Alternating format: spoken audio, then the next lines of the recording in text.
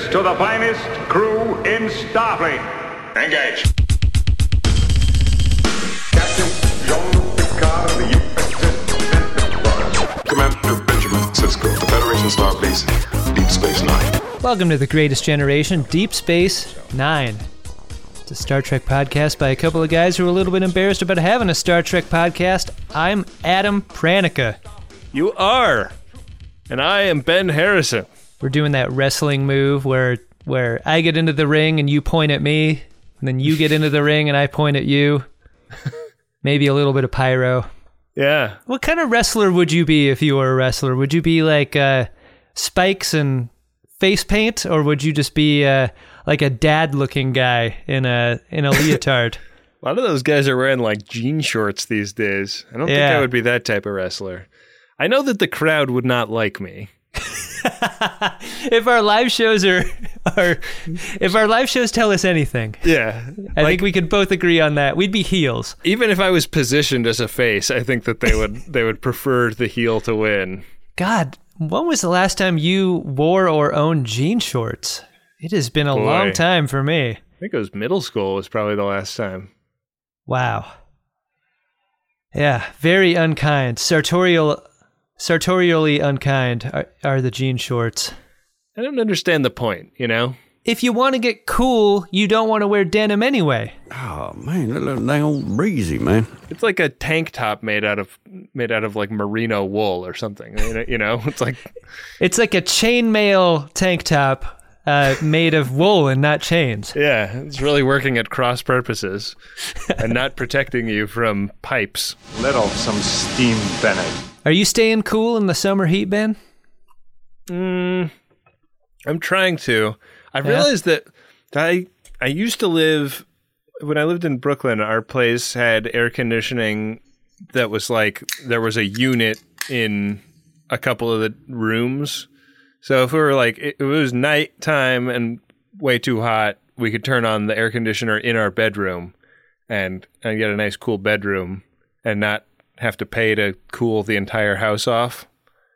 And my place in LA, like there are louvers on all the in all the rooms to shut off the air, but I think the only temperature gauge is in the actual thermostat. So like we've had situations where I'll want to like keep our bedroom cold, so I'll close all the louvers all throughout the house and set it to like, 74 degrees or something. And I know everybody in Canada and Europe is like, what? But that's our dumb system of weights and measures here. Set it to 74 degrees, which should be a nice sleeping temperature. And it gets like insanely frosty in there because the thermostat never detects it. It thinks that no matter what it does, it's still 80 degrees or whatever. So you got a couple of closed systems not connected to the main system. Yeah. I think I need to get one of those smart ones that has sensors around the house, but I'm a renter, I don't want to spend $300 on a thermostat that I'm then going to have to rip out of the wall. Now you're just soliciting sponsors. That's what you're doing. Yeah. Just nakedly soliciting smart thermostats right now. Nothing we want less than sponsors for the show, Adam. Am I right? One cooling technology that I've been fucking around with lately is the Otter Pop. And Otter Pop recently changed their recipe, Ben. They are a not artificial color, not artificial flavor brand of thing. And so they all look the same, which is why they have a white wrapper and not a clear wrapper anymore. Interesting. I don't know exactly where the Otter Pop distribution area is, but I know that they are not a thing on the East Coast. Oh, really? It's like a Hellman's mayonnaise situation? Yeah, they have this thing, but the Otter Pop brand is unknown to many parts of the world. It's not quite sherbet, but it's like it's like popsicle stuff in a plastic tube that you like rip the top off of, and then you can kind of like push the popsicle material out of the tube bit by bit as you eat. Right. And they're sold crucially, this is what you know. When you buy them, they're squishy and liquid. It's a delayed gratification item. Yeah, my review of the new Otter Pops is a little bit mixed, though, because something about the consistency is different than the way it used to be. Like, the old Otter Pop was a little more icy than this, and I feel like modern Otter Pop is very shaly and flaky. Oh, isn't that weird? Is it like a granita? Yeah, it's more like that. Not bad. Still what you need to get you through a hot day, but I think that's been sort of a thing that I haven't had since I was a kid, and now I'm starting to eat them again. Probably terrible for me. Look at that. You can order 100 Otter Pops for $8 off of a major internet retailer. Yeah. Why were my parents so stingy with these? Like, the price can't have gone down since I was a kid. Ben, you can get like 500 at Popular Membership Warehouse Club for like $15. Wow. I need to have like a pool party at my parents-in-law's place with Otter Pops. Can I come to that pool party? I love a pool party at your parents-in-law's place. That would be great. All right, let's make it happen. Let's do it. One thing we have to make happen this episode, Ben, is our discussion. The show has been given to us in a way that we must complete. There's a word for that. I'm trying to think of it. Oh yeah, it's also the name of the episode. It's Season 5, Episode 5, The Assignment. Yeah, that is the name of the episode, isn't it? Do you realize how incredible this is? No, of course you don't. Ben, like morning in America, it is also morning at Quark's. Yeah. Crack of dawn. Is Quark's a 24-hour establishment? It doesn't seem that way. It closes all the time. I wondered about this because we know that Rom works the night shift. Yeah. He's here for breakfast, as is Morn. So does Yeah. Morn work the night shift? Or does Morn just is he like a classic alcoholic who parties all night and sleeps all day? Well, Because Morn seems to be there all the time. the overnight shift is going to be a midnight to 8 o'clock situation. So if Rom is getting off at around 8, that's not a super early time for a diner or restaurant to open. No. So I guess you could argue that he's open regular hours and then he closes at bar close. But don't a lot of people that work the night shift have like breakfast type food before they head to work? I mean, I have on occasion worked that shift for up to a month at a time, and it didn't change my diet in any way. It probably should have. Yeah, what the hell? I just tried to live a normal life. Yeah. And that is not a normal life. Yeah, no. Swing doesn't sound so bad. I think I could do a 3 to midnight situation, 2 to midnight. Yeah. Oh, is that what time it is? Is it the afternoon? Yeah. This does kind of have the feel of a bar that's like in between the lunch rush and happy hour. Yeah. Yeah, like first shift is commonly like 6 to 2-ish. Swing is after that to midnight, and then night shift is midnight to morning. But on the Jellicoe proposition, those shifts are all going to get fucked up. Oh, man. If you're going to a 4-shift rotation, I don't know what that does. They did go to a 4-shift rotation. Does that mean everyone's working between 5 and 6 hours? Yeah. That doesn't sound bad. No, why isn't Riker into that? What the hell, Riker? I thought he'd be a chill boss, but it turns out he's not. Just doesn't want to deal with all the scheduling. Yeah. Rom's doing that thing that people in new jobs like to do sometimes. They want to fit in. Yeah. And for Rom, fitting in means eating the eats of the people that he works with, and so he wants to experience this at the counter. I like going to a diner and sitting at the counter, and that's what Rom is doing. He wants to be served the O'Brien breakfast by his brother. What kind of breakfast is that? Yeah. The O'Brien breakfast sounds pretty fucking heavy. I'm surprised they didn't just go with a full Irish. Yeah. I don't think Irish people even eat the full Irish. I think that's just for tourists. Though you've been there and you would know. What's the read on that? I mean, I liked the full Irish for sure. But you wouldn't do that even twice a week, would you? No. It's a special occasion breakfast, but Yeah. I used to have a friend in Liverpool, and when I was doing my study abroad in Ireland, I went and visited him, and he made breakfast one morning when I was staying with him, and he just put a full English together. Wow. Like he just had all the stuff around, and I was like, you didn't have to do this special for me. And he's like, this is something we do most days. I could really get with beans as a part of a healthy breakfast. I really could. I like beans at breakfast. Never have them, though. Yeah. You know, we should have done that in Vegas. That seems like a place where you can get beans for breakfast. You can get anything at any time of day in Vegas. You can't get a hoof before 10 a.m., I'll tell you that much. That's true. But if you already have the hoof, you could probably get filled up with something somewhere. O'Brien should be fucking fat if he eats eggs, bacon, corned beef hash every morning, right? Well, maybe he has like Syntha bacon, and he can mentally cancel the calories. I wonder if in the same way that your shit's beamed out of you, you can also beam out a food that has made you feel too full. Feeling too full, I think, is one of the worst feelings. It's hangover adjacent for me. I hate it so much. I've rarely experienced it. I think always a bit peckish. I think you and I both know I'm running on some weird guts. And I think my problem is I just get uncomfortably bloated and gassy. Have you ever had a mechanic just like take a look down there and make sure everything's like connected correctly? I've been scoped in both ends, Ben, by a professional. And they both say the same thing. Inconclusive. It's got to be really reassuring. They say the same thing. Inconclusive, but fun. Quark in this scene is job-shaming Rom in a way that I do not like. No.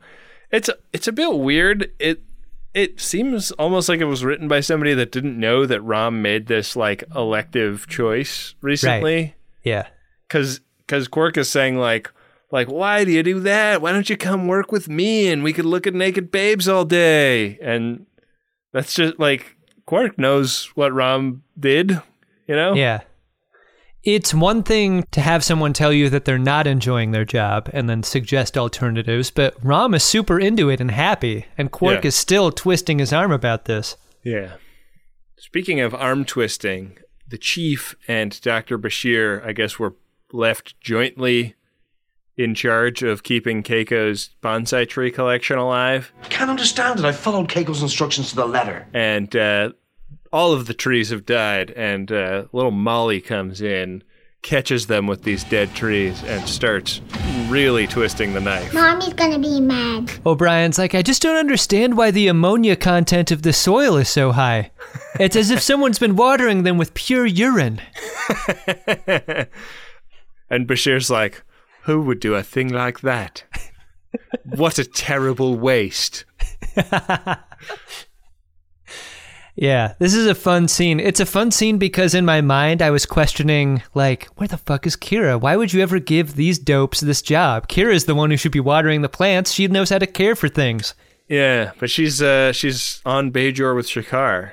Yeah. She's not even in the episode, is she? In real life, this is the first episode in Deep Space Nine without Nana Visitor. Whoa. That's it. The first one. That is amazing. Didn't think it was possible. This is all a prelude to Keiko returning to the station. She's been on Bajor for a little while. When you say something on Bajor and it could be taken the wrong way, is that known as pejorative? Yes. Okay, just wanted to clear that up. Moving on. The Chief goes down to the airlock to pick up Keiko. And she accepts the death of her trees with relative chillness. Forget it, Miles. They're just plants. Surprising amount of chillness. An almost un-Keiko-like amount of chillness. Right away, you're suspicious. This is fucking spectacular. She is wolfing down these chocolate bonbons, though. Yeah. The Chief, take it easy on those bonbons, Keiko. The Chief is very gallantly, by the way, putting this 100% on the Doctor's shoulders. Yeah.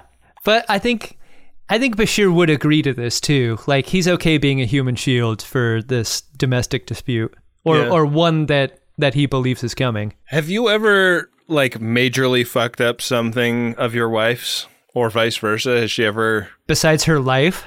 I mean, like a beloved or sentimental object. I mean, I lost my wedding band the day after we got married. Oh, yeah. That comes to mind.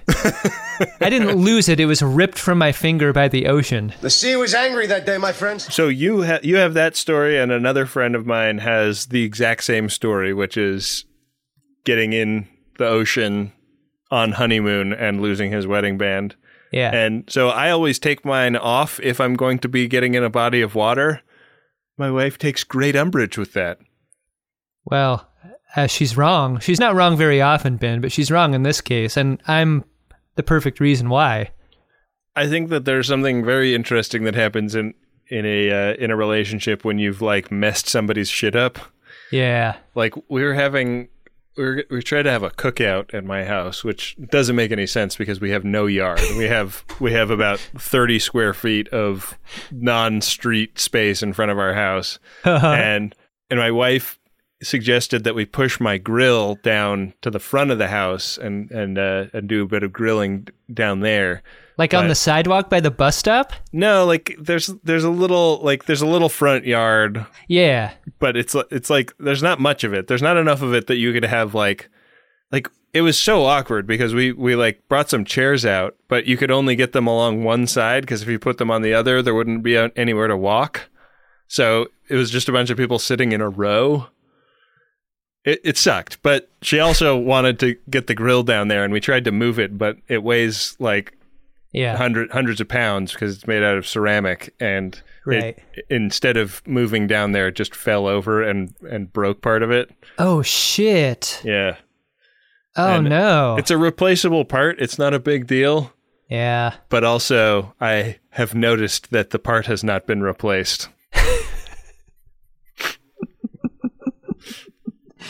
Uh-huh. So I'm just saying, I know what O'Brien is projecting onto Keiko here. I guess. Wow. Yeah. I know how, like, if this was really Keiko, I know how she would feel. Yeah. Yeah. That's fair. And suspicious behavior from jump from her. Yeah.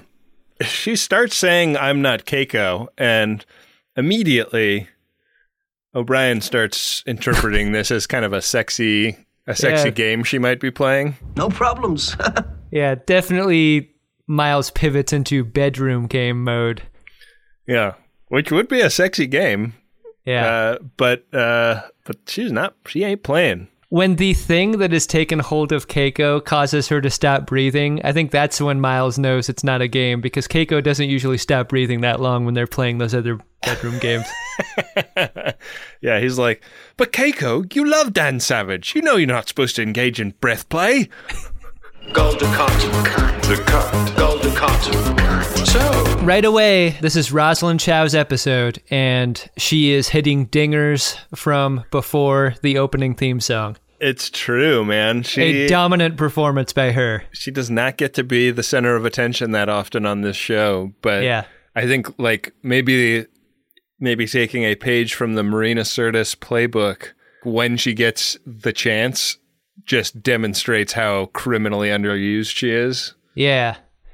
There is, I think you could easily go ham and cheese when you go physical as an actor, and for whatever reason, she does not do that. Like, she flails around a bunch in this episode and does a lot of physical acting, but I think where she's best is working in between those two. Like, she's super venomous and expressive in some very subtle ways, and the idea that she has been, I don't know if she's been intentionally sidelined or if she's gotten other jobs and is just a busy working actor, but like she's not on the show very much, and it's just great to see her get an opportunity and really crush it. Yeah, I think the hardest thing is that changing which character she's playing within a shot thing. Because like she'll be this evil entity that's taken over her body, and then be, as far as anyone not Miles can tell. Yeah. Just regular old Keiko. And she can flip that switch on a dime. Like, she's not, like, I don't think Daniel Day-Lewis could do this, you know? Like, you're never, like, or, you know, Sean Penn is not able to be two different things at once because he needs to be the character he's playing the entire time and be a dick to everyone that, like, you know, comes up to the craft services table alongside him. I know that, dude. Alan Croker's a first-time director on the show with this episode, and I like how he was not inclined to go full haunted house with this. Like, they're not shooting her differently, they're not lighting her differently, they're not changing things that would tip you off about her. They're just allowing Rosalind Chow to act. And I think that shows a lot of trust, especially for a new director who I feel like would be inclined to come and splash around with these new characters. This is a naked performance that has to stand up or the episode doesn't work. And putting all of the weight of that on Rosalind Chow, it doesn't take bravery, but it takes confidence. If you don't know the actors, it kind of does. You're just trusting their reputation or what they're saying their abilities are. Yeah. Anyways, she is explaining that she needs the chief to do some stuff technically to the station. And if he does it, he can have his wife back. If he doesn't, she dies. That's the stakes. He's got to reconfigure the communication and sensor relays at the station. And Miles is like, I haven't seen either of those in years.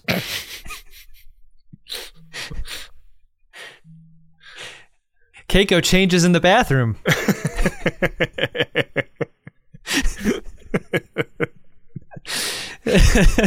Hey, actually, while you're here... Do you mind just disrobing to refamiliarize me with the layout? You know, I might not ever get the chance if I get my old Keiko back. She recoils to my touch, so and, if it's all the same to you, this could actually be great for me.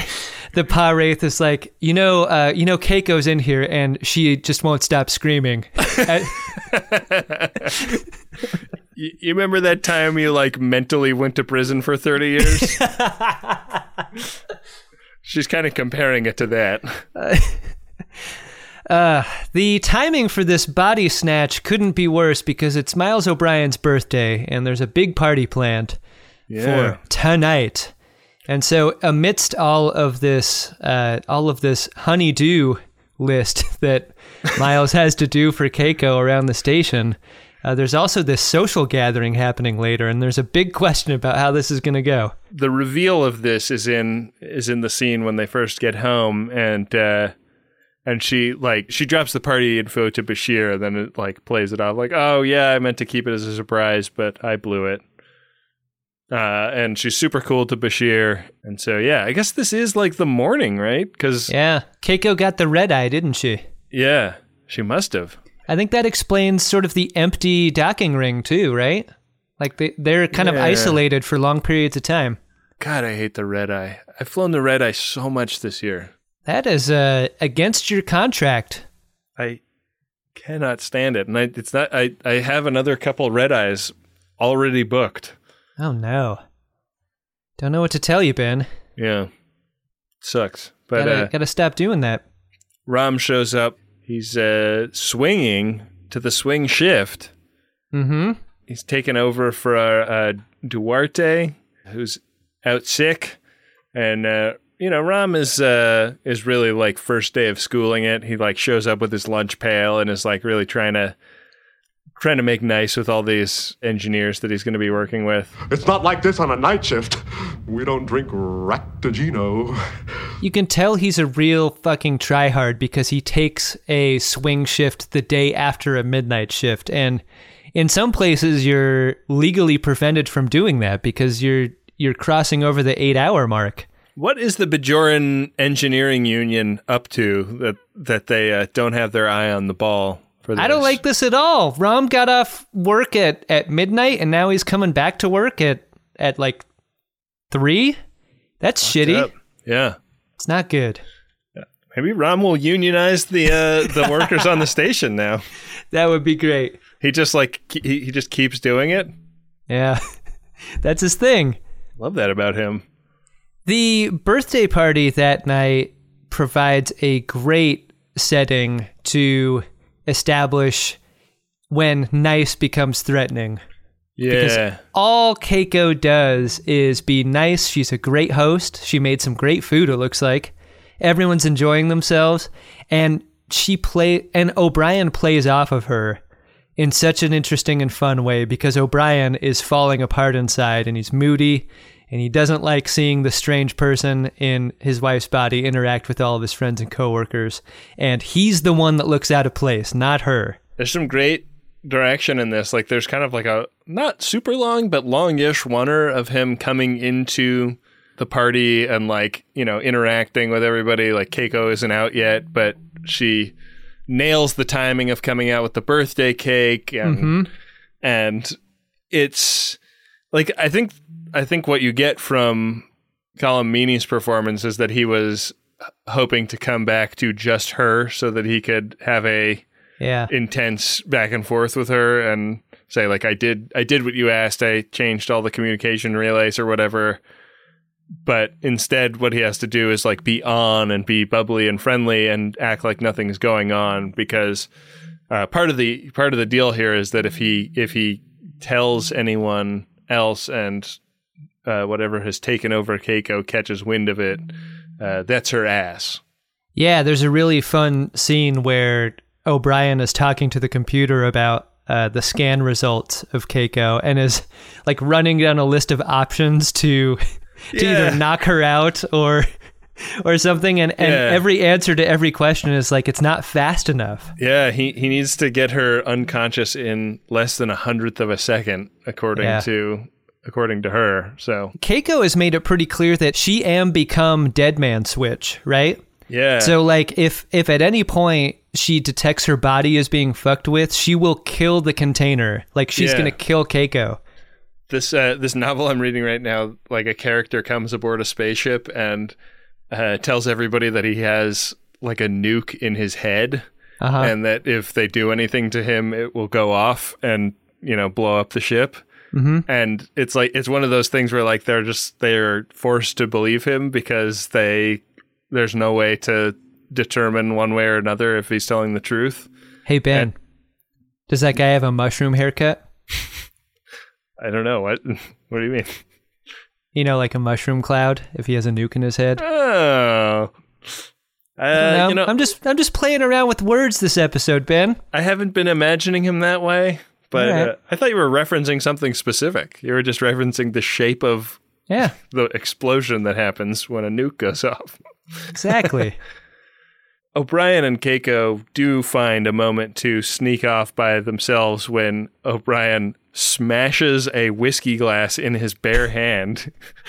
This is after finishing the 6 fingers of whiskey that were inside. That was an insane pour. I've had some hard days, but I don't know if I've ever come home pouring 17 fingers of whiskey into a glass. Poured yourself a Spanish beer glass full of whiskey and neat too. Yeah, neat. Wow. Ugh, not refreshing. This guy must have an incredibly high tolerance because I would want to keep my wits about me if my wife's life was on the line. Yeah, and you know what? On a birthday, the real stuff is getting busted out, so that's no synthahol. No. She explains to him while she is using the butthole closer on his hand wound that the communications stuff that he was working on this time was just her way of making sure that he was willing to do what she was trying to get him to do, and the real modifications he's going to be making to the station start tomorrow. Right. Yeah, he's killed a stranger to join the gang, and now the real gangster shit's about to begin. Yeah, he's jumped in. Yep. To be quite honest about it, I was in a pail. Mr. Bucket, I have to revert back to my living state. I don't use the bucket anymore. We see the aftermath of this party, and she puts, I'm going to say 66% of the cake into the replicator to be dematerialized and put back into the system. You don't see it floating out the window? I think that is a perfect illustration of the problem with cake. It's too sweet. People don't really like it that much. People think they like cake, but too much cake is just too much. I would argue that leftover cake is trash, and that's one of the things that makes pie superior. Leftover pie is often better than first day pie. A pie that sat around for a day has only marinated. Right. Whereas, cake gets stale and shitty. You get that bottom crust, nice and gooey. Yeah. Comes out of the plate real nice. That's what you want. Pie for breakfast. It's what I want every morning. Yeah. Can't have it. It'd be bad. Incidentally, there are references to the Pa Wraiths and the Fire Caves in this episode, and Jake is the first one to ask about them. Don't tell me you believe in wraiths. It seems like just a kind of like an innocent question that isn't a plot point when he first brings it up. Yeah, it's treated a little bit like a haunted house in kind of a jokey way. Like, oh, you're going to go to that old abandoned cabin? Watch out for the ghost of whoever it is. Like, there's no one who treats this seriously. The fire caves are real, but the Pa Wraiths are kind of a punchline at this point. I never said I believe in them. But they're kind of... They dangle there as a thing that is referenced in a way that is a little bit ham-fisted, I think. Like, it's like, oh, I wonder if that is going to play into the solution to this or the explanation for this in any way. Yeah, it's a very early snap into place by a couple of pieces. Yeah. I mean, I don't hate it, but it leapt out at me. Sometimes you like something like that a little later in the episode, too. Yeah. O'Brien has to be curious about what it's like to fuck a Pa Wraith, right? Like, it's got to be fucking bonkers. His curiosity is almost satisfied, right? Yeah, he's got to hop into bed with her and sleep like a normal wedded couple. She insists that he sleep alongside her, I guess to maintain the illusion that she is who she claims she is. Don't be too late. You've got a busy day tomorrow. For Molly's sake, right? For Molly, because, she doesn't want Molly dropping a dime on her. I guess. I would have loved a little bit more Keiko and Molly, like just Keiko and Molly scenes. Right. Or scenes where Keiko was with Molly. And we get the one where she's on FaceTime with Molly, but I would have loved a little bit more of O'Brien like seething that this imposter is touching his child stuff. That FaceTime was pretty dark. That felt like a hostage video to me in all the right ways. Yeah, no, it was great. And Molly was blinking in Morse code. That was cool. Holding up that newspaper. Yeah. Yeah. So the next life video. Yeah. The morning after, O'Brien gets his instructions. And once getting them, he's sort of free to roam. Like, he has tasks to do, but on the promenade, he incidentally, he asks where Odo and Captain Sisko are, and they're in the security office, and he makes up a reason to be on the promenade to go there. But, as soon as he cops them across the hallway, Keiko calls to him from the railing, from the creep rail that Jake and Nog used to hang out at. Yeah. A rail that we've complained all the time about for safety reasons. It's just not high enough. It's not to code. Keiko proves our point by going ass over tea kettle and crashing to the floor. This is not the first person we've seen go over this rail, though. No. I don't think. No. Definitely not an OSHA-approved railing height there. But Keiko takes a bump, takes it flat, the way you want to as a wrestler. She displaces the force across her body. And it's why in the infirmary later, Bashir says it could have been so much worse. It's just a couple of bruises, a hairline fracture, and a gash. Yeah. Weird, right? But there is the very awkward moment where Bashir's like, so you want to talk to her? You should really talk to her. She's your wife. Get on in there. And O'Brien's like, busy. And all Keiko wants to do is make out, which is the most awkward part. Yeah. That scene where she insists that he kiss her before he leave and Bashir is watching from the door is the creepiest scene in the episode, and so well done. It's great. Because Colm Meaney has to do all of the work of like expressing disgust and repulsion, but also it's his wife, but also his friend is watching, so he has to like make it look good. He makes that little mouth. Yeah. The little kiss mouth. Yeah. It's really great. Good. Yeah. Yeah, but missed opportunity for O'Brien to confide in Odo and Captain Sisko, and Keiko knows it. Yeah. It's scary. This was all to demonstrate how close she is to dying if he falls out of step. I'm counting on you. So O'Brien sort of wanders out of the infirmary into the promenade, and Worf finds him and asks about Keiko. If there is anything I can do. I wish there was. O'Brien has to tell her that she's fine, but still sort of like spacey and shell-shocked. Worf has seen Keiko's gash before. He's seen it all. Jesus. So it's interesting that he's asking questions about her condition.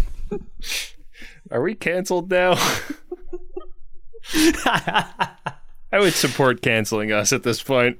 That was one of the rare pre-writes. And if you'll notice, if you were to back up this episode a good 30 seconds to a minute, I set it up. Yeah. Set it up in the deep background. Wow. That's professional work right there. I am a professional jokesman. Dogpaw to temple.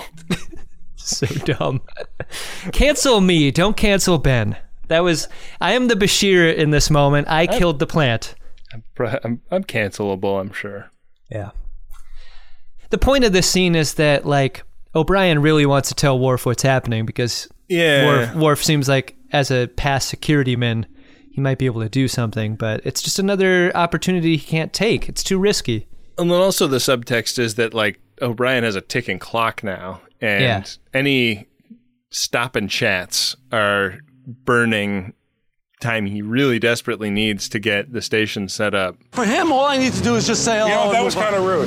That was not rude. I don't have to do a stop and chat with him. She's given him 13 hours, and so, like, the next scene is him, like, trying to get started on this when none other than Rom sticks his head out of a Jeffries tube, and O'Brien kind of hits on something fairly brilliant. Like, Rom is the wrong guy in the right place at the right time. Yeah, I know the feeling.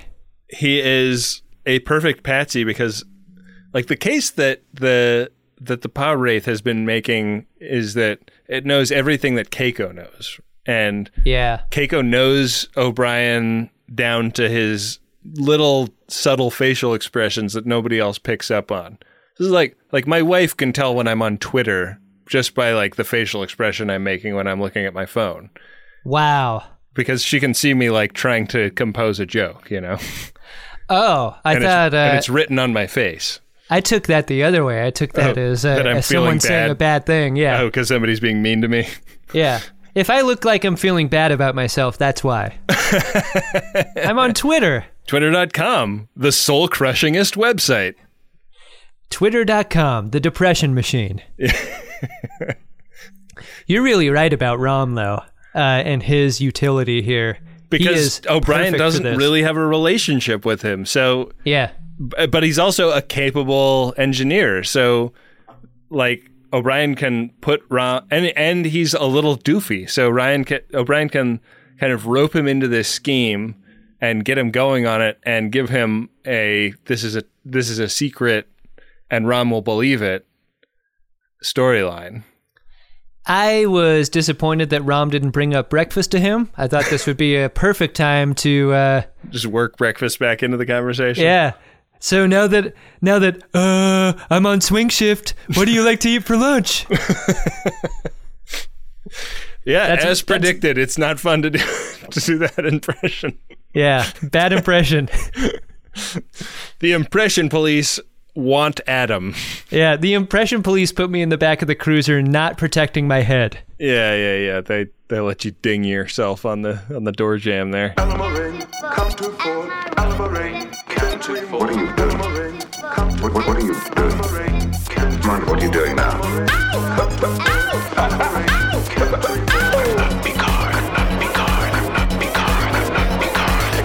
We get an exciting engineering montage, Ben, and I think there's a reason why we don't see these too often. It's just panels being pulled off of walls, and dildos being shoved into tight places. Yeah, but I love that they licensed the "Workin' in a Coal Mine" song. Yeah, really great. An increasingly bedraggled O'Brien ends up at Ops at the end of his shift, and he's shocked to find Dax standing above him. This is a part of Ops that typically explodes. Yeah. So we're set up to feel stress in the establishing shot, but it's weird that Dax is hovering over him because Dax should be asleep. I want you to have a look at something. She was supposed to be asleep, and she was like up late going over anomalies because that's her like meditation is anomaly science. And she realized that something was amiss about the way the sensor array or something about the station was not working properly. And boy, Colomini's performance in the like she has him red-handed but doesn't realize it yet scene is fucking great. Do you think if Dax was trying to pick out a movie to fall asleep to, she would have a stack of Jean-Pierre Jeunet films, and she'd consider picking up an Alien Resurrection, a Delicatessen, or Anomaly? Yeah, maybe City of Lost Children. I have never had a worse show than this. You're doing better than I am, man. I'm standing in a batting cage just like getting hit by softballs. What are you talking about? You're doing better than I am. If you've never had a worse show than this, what does that say about me? Ben, my question about Dax's insomnia is the ankylosaur inside her, is it possible for that to be on a different time zone than you? Like, are there times when it wants to be awake and you want to go to sleep and you're like frustrated by it and it's frustrated by you? It's like, can you turn off the lamp? I'm trying to sleep over here. Yeah. It's like, I wonder sorry, how often you're kept up by it. Sorry, I need it. I'm totally engrossed in this novel. Yeah. Fucking ankylosaur. Ankylosaur. That's got to be a pain in the ass. I think my wife needs about 2 fewer hours of sleep per night than I do. Really? Like, she can just function, like, I don't know, like, I sleep like 9 or 10 hours most nights. And wow. She's like, I think she could be perfectly happy with like 6. That's tough. Yeah. That's tough. I need to get into a rhythm to feel like 6 is enough. Like the 6-hour outlier I definitely feel, but if I rip off an entire week of 6 hours of sleep, like, I'm feeling fine by day 3. Really? Yeah. Oh, it's making me tired just thinking about it. I need an adjustment period is what I'm saying. Wow. I don't want to get the sleep bends. Yeah, I'm a total baby. I'm not sleepy all the time. I'm sleepy at bedtime. But yeah, man. I get in bed at like 10 and set my alarm for 8:30. That's a pretty good podcast life right there. Yeah. So, unanswered questions about Dax's insomnia, but she is there to share her suspicions about there possibly being a saboteur on the station. She holds up a couple of sabots. Hence the word sabotage. In her hands and says she found these. And in the wardroom, she brings them to the meeting. I had a joke written about that, but... Do yours. No, maybe it's the one we keep. No, my joke is worse, but it's also later. Okay, maybe drop that in later. Yeah, I don't know. I don't think I'm gonna drop it in. I don't think it's as good. I don't like that. I think you should leave it up to me as the editor. I'll take it out if it's bad. Well, it's bad. I can listen. It's a joke I wrote 3 hours ago. I know it's bad. Take my word for it.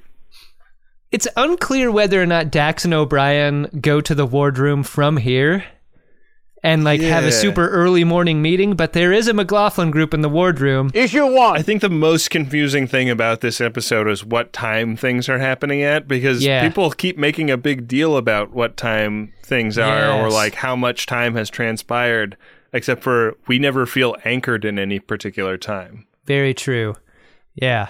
And it's in this meeting that that thing happens where a couple of characters are describing a fourth person in the room exactly, and O'Brien is starting to freak out because they're describing the method of sabotage and who might be the person, like who the saboteur could be. It has to be someone familiar with the station systems.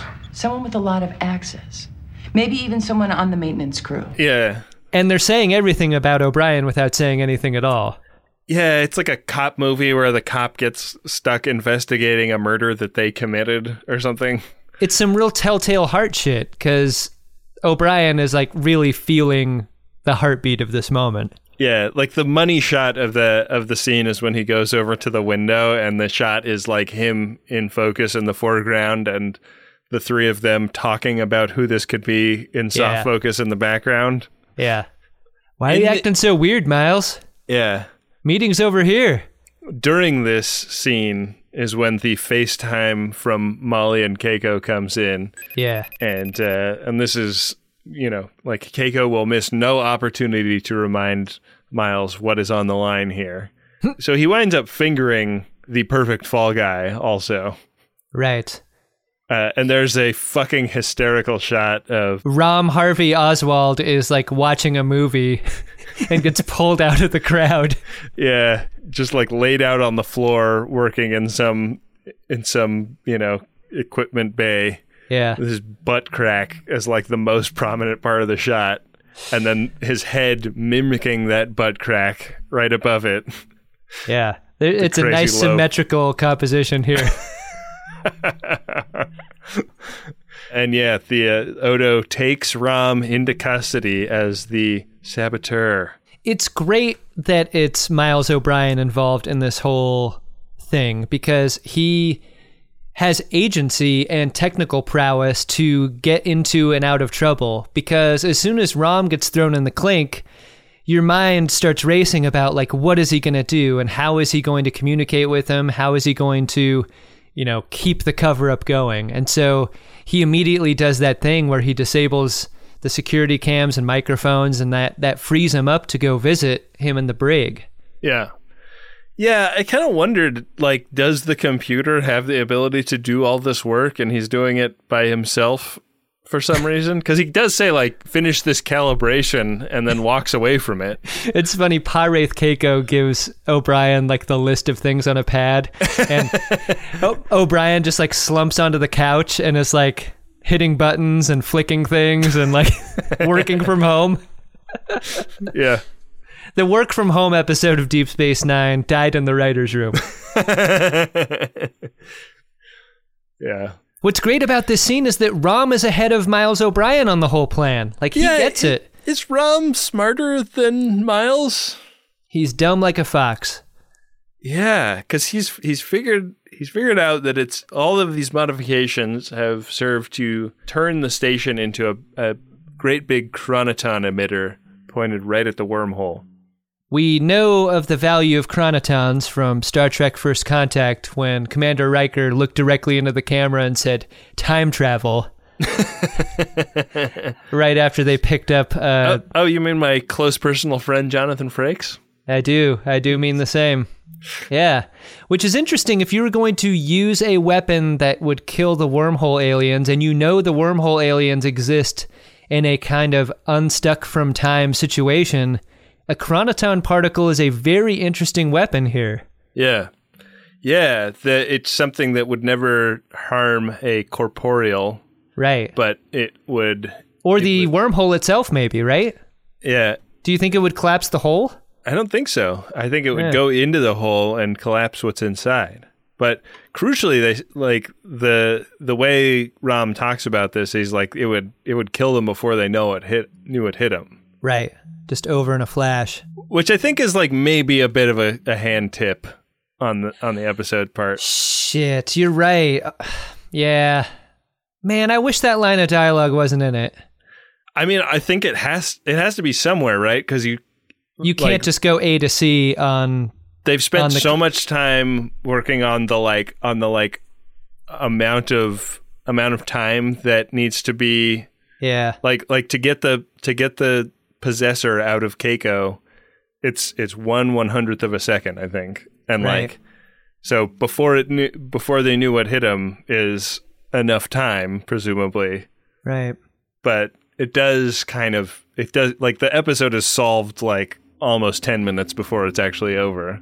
I feel like there might be a slider here where maybe taking some dialogue out of the first mention and adding it to the second, or some mix here might make it better than it is. Yeah. But it does clang a little bit here. It's just in a way that a lot of shows are like there's this delicate balance of not pandering too much to the lowest common denominator viewer who just is oblivious or watching on their phone or whatever.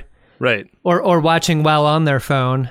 That, yeah, it's a hard thing to do. So I get it. You get why shows do stuff like this. Yeah, and I think that like when you've written yourself a puzzle like this, it is basically impossible. Like you need to have this information that it's before they would know it. They knew what hit him.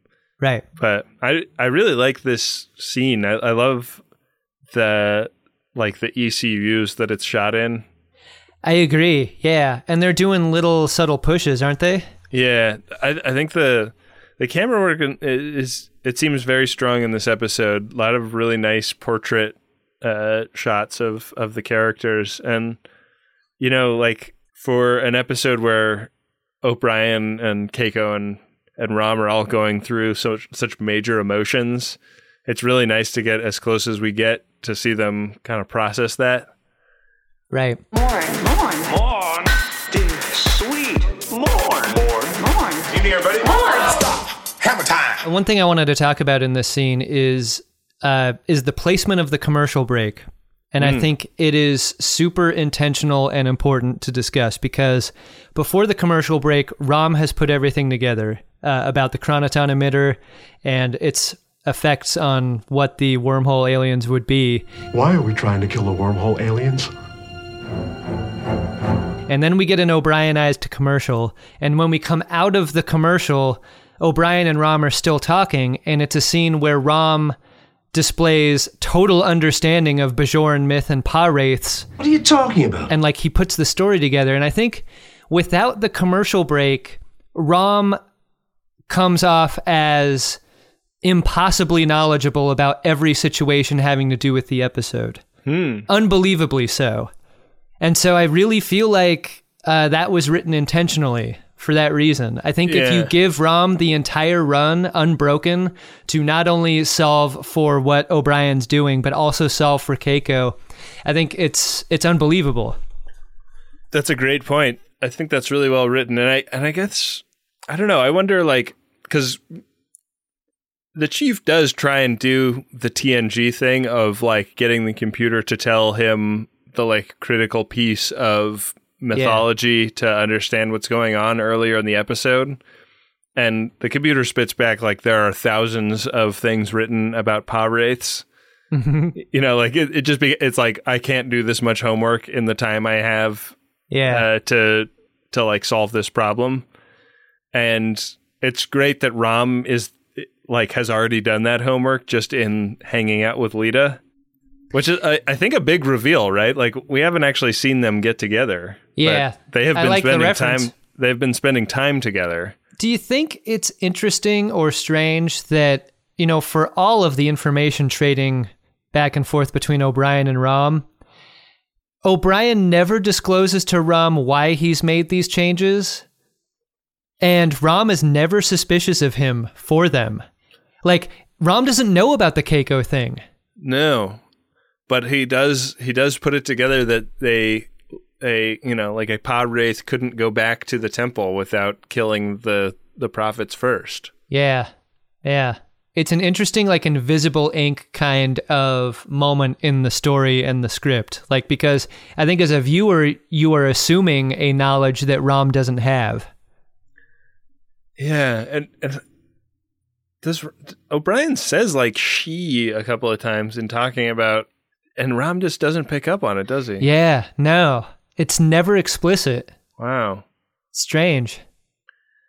But the episode is so tight and like it works super fast that like there's a moment where you consider it, but then you're just on to the next. one of my favorite moments in the episode is when Rom says, like, if you need me to stay here and play the idiot, I know the role. Yeah. Like, it really makes you think about, like, what's really going on with Rom. Yeah. He does have some insight, doesn't he? Yeah. O'Brien goes straight back to work because he's on the timeline that we've talked about. But he's running out of time because, like, he's had to go distract himself, and he's back into the modifications he's making when he gets out.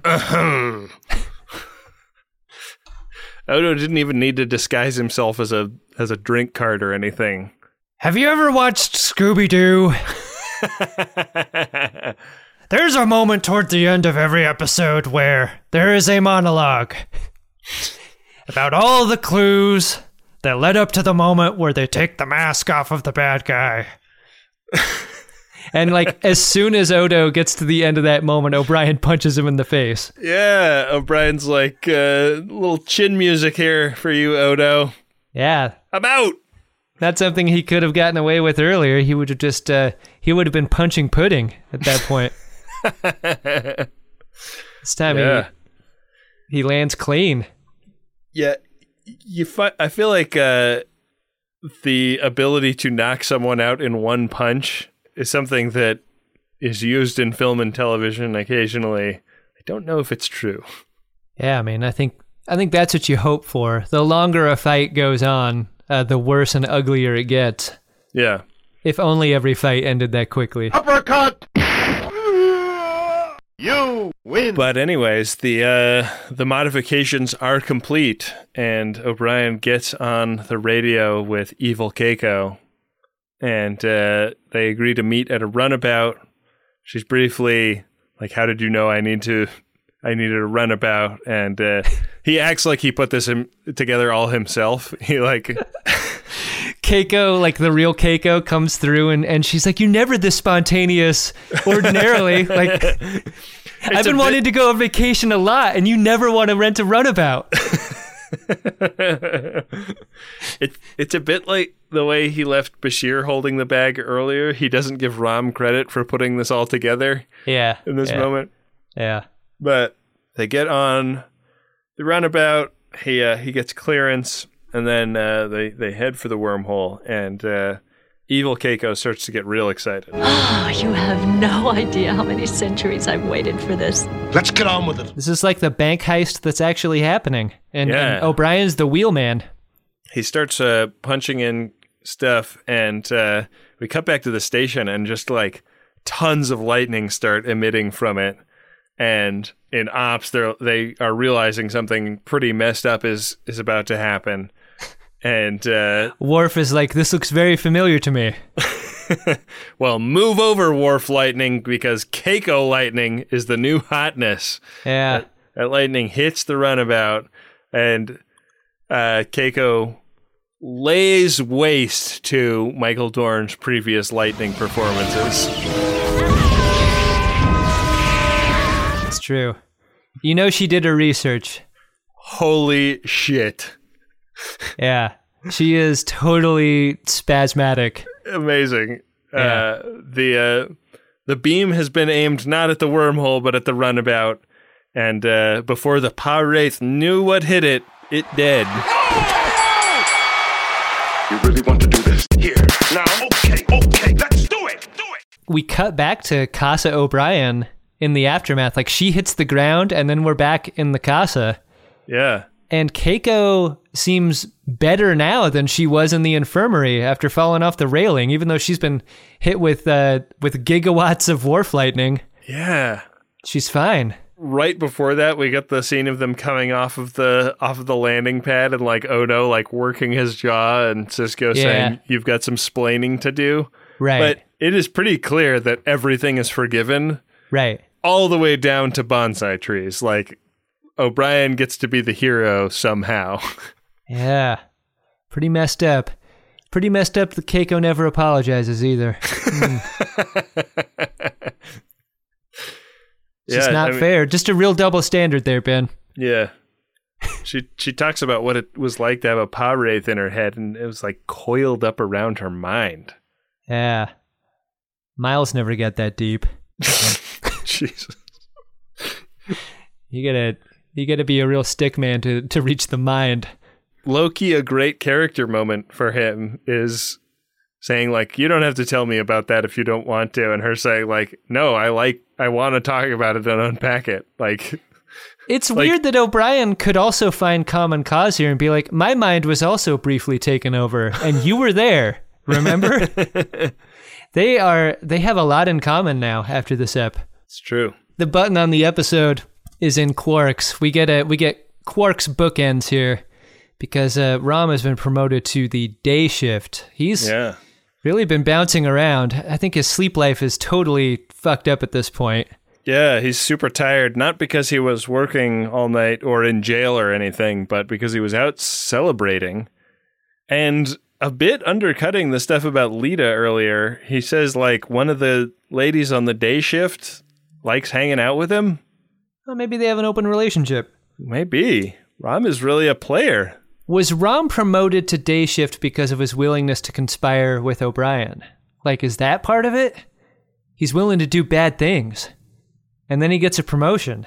Yeah. That's weird.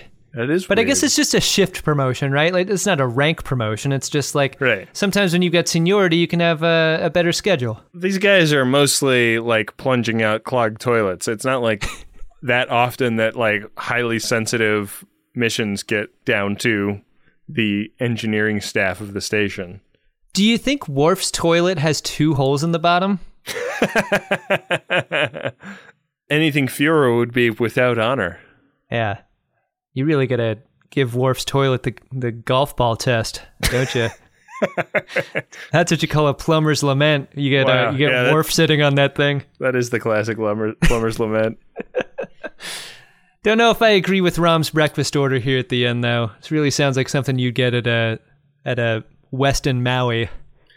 That's what you ordered at the Hash House A Go-Go in Vegas. I got great big pancake. I got bananas pancake. It was delicious. Yeah, that's a good banana pancake at that place. It was the size of a manhole cover, though. It's huge.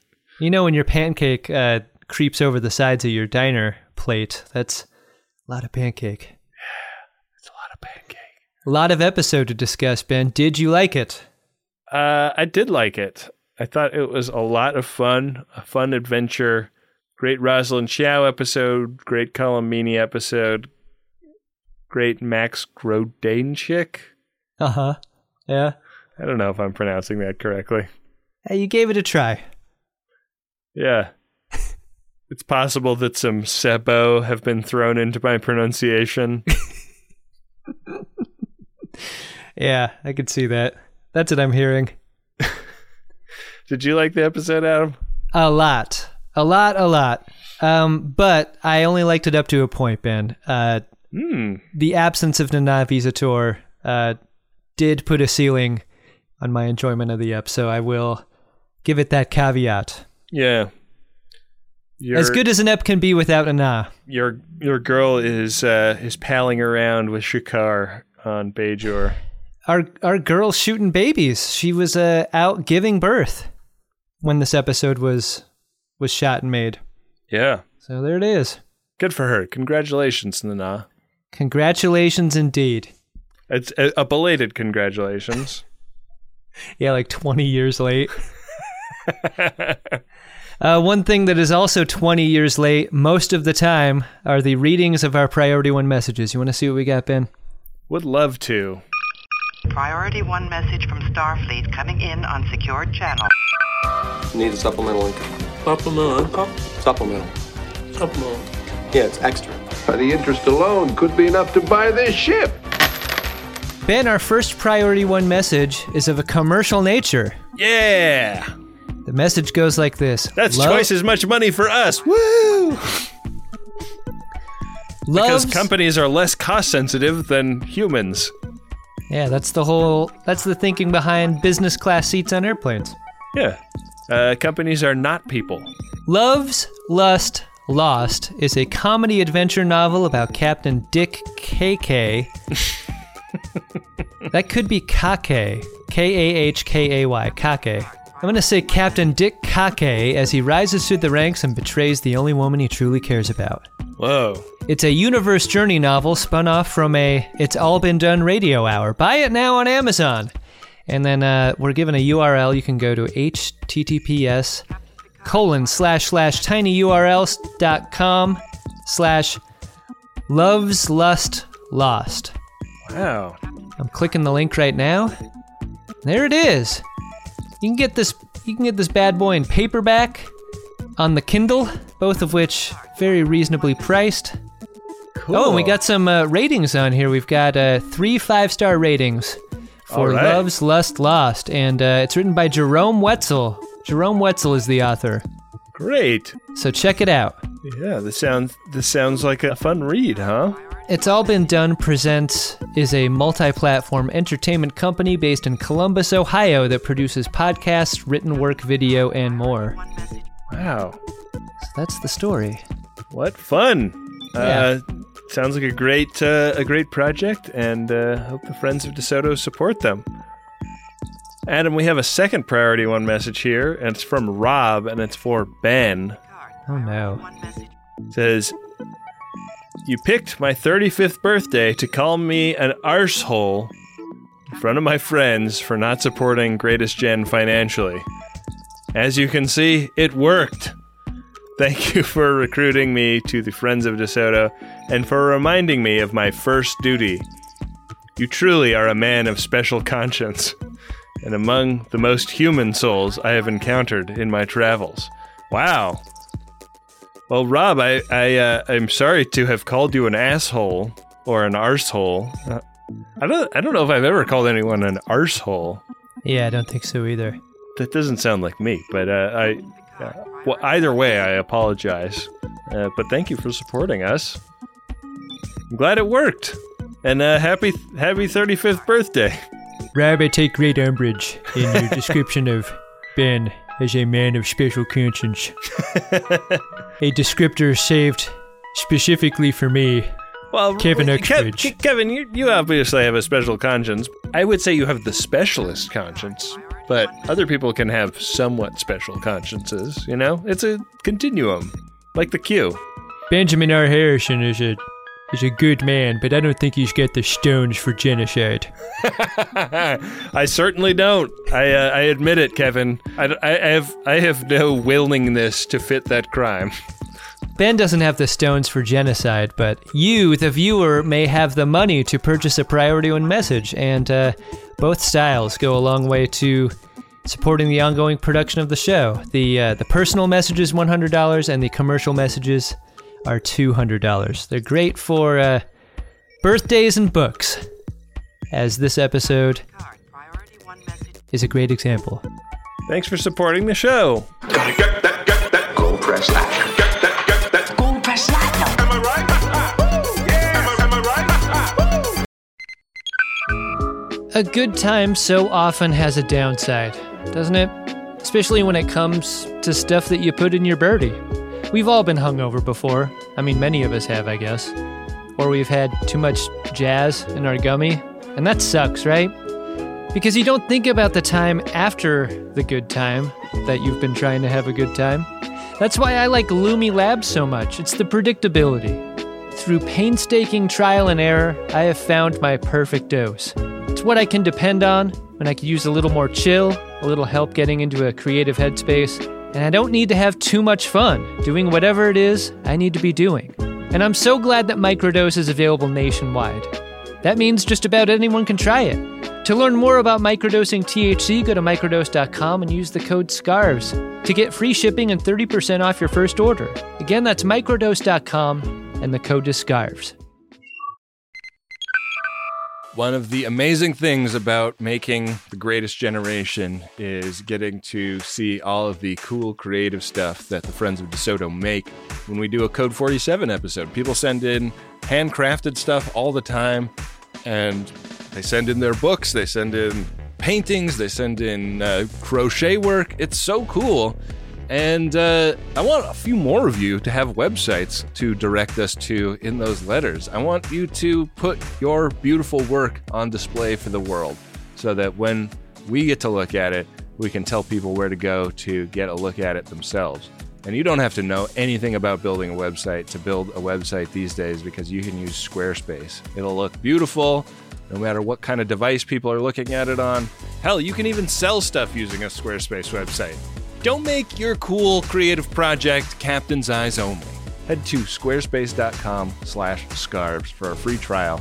And when you're ready to launch, use offer code SCARVES to save 10% off your first purchase of a website or domain. Back for another game. You know it. What's going on? Just one more week till Max Fun Drive. Hard to believe.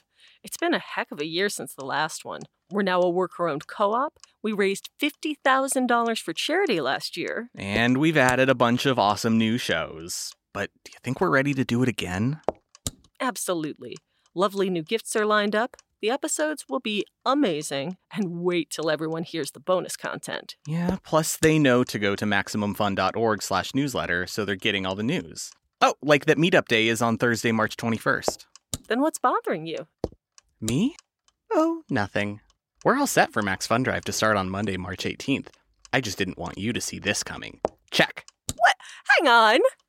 Most of the plants humans eat are technically grass. Most of the asphalt we drive on is almost a liquid. The formula of WD-40 is San Diego's greatest secret. Zippers were invented by a Swedish immigrant love story. On the podcast Secretly Incredibly Fascinating, we explore this type of amazing stuff. Stuff about ordinary topics like cabbage and batteries and socks. Topics you'd never expect to be the title of the podcast. Secretly Incredibly Fascinating. Find us by searching for the word secretly in your podcast app. And at MaximumFun.org.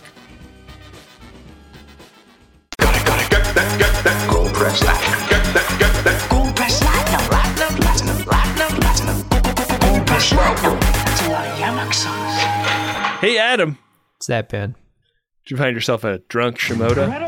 Drunk Shimoda! I mean, one of the most pure expressions of Shimoda is like the actor having the best time. I don't feel like anyone's having a better time than Rosalind Chow here.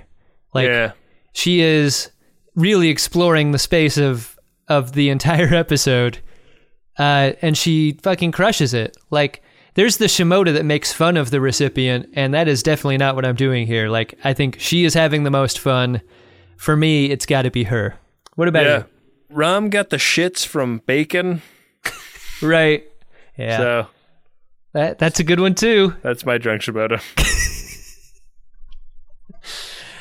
Is the next episode going to give us the shits, Ben? Only you can tell us. What's it going to be about? Next episode is Season 5, Episode 6, Trials and Tribulations.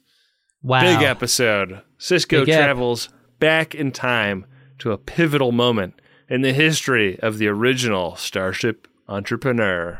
What we're going to do for this episode is we're going to drop this episode on our regular Monday. Then the next Greatest Discovery episode that comes out will be about the original The Trouble with Tribbles episode.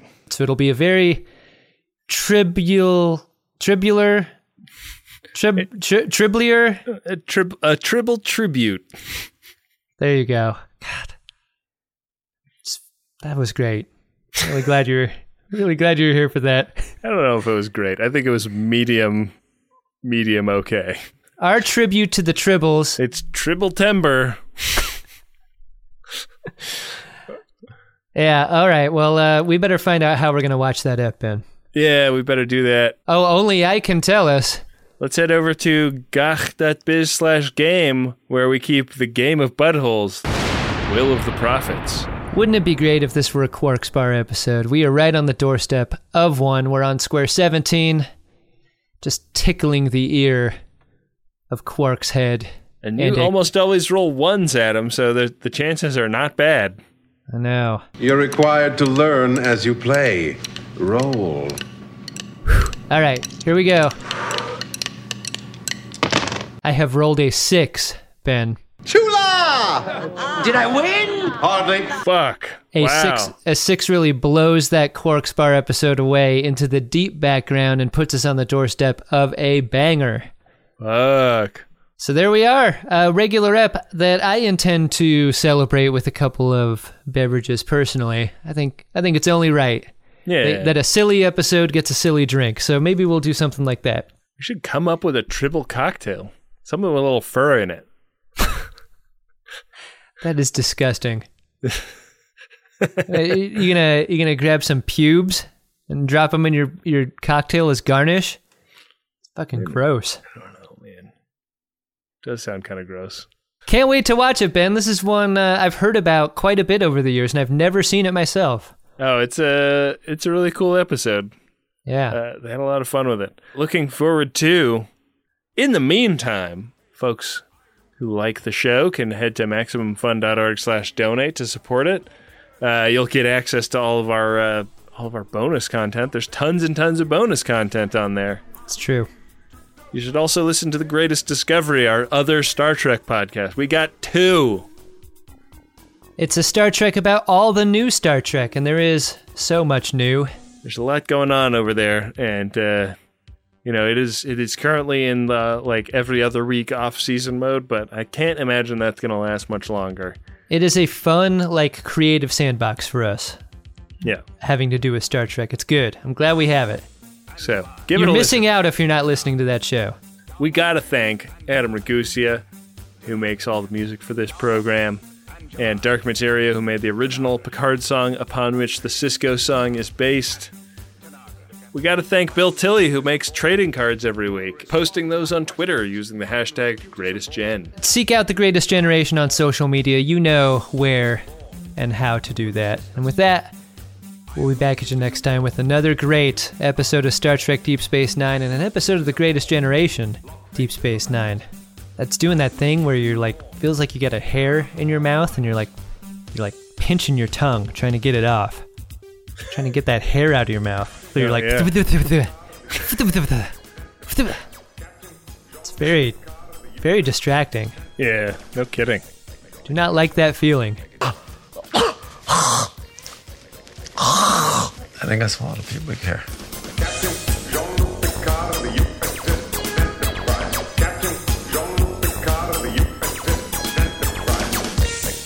Make it so. Make it so. Make it so.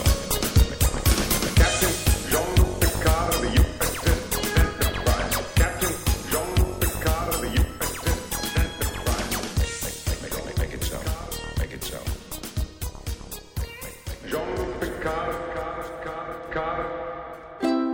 MaximumFun.org. Comedy and culture. Artist owned. Audience supported.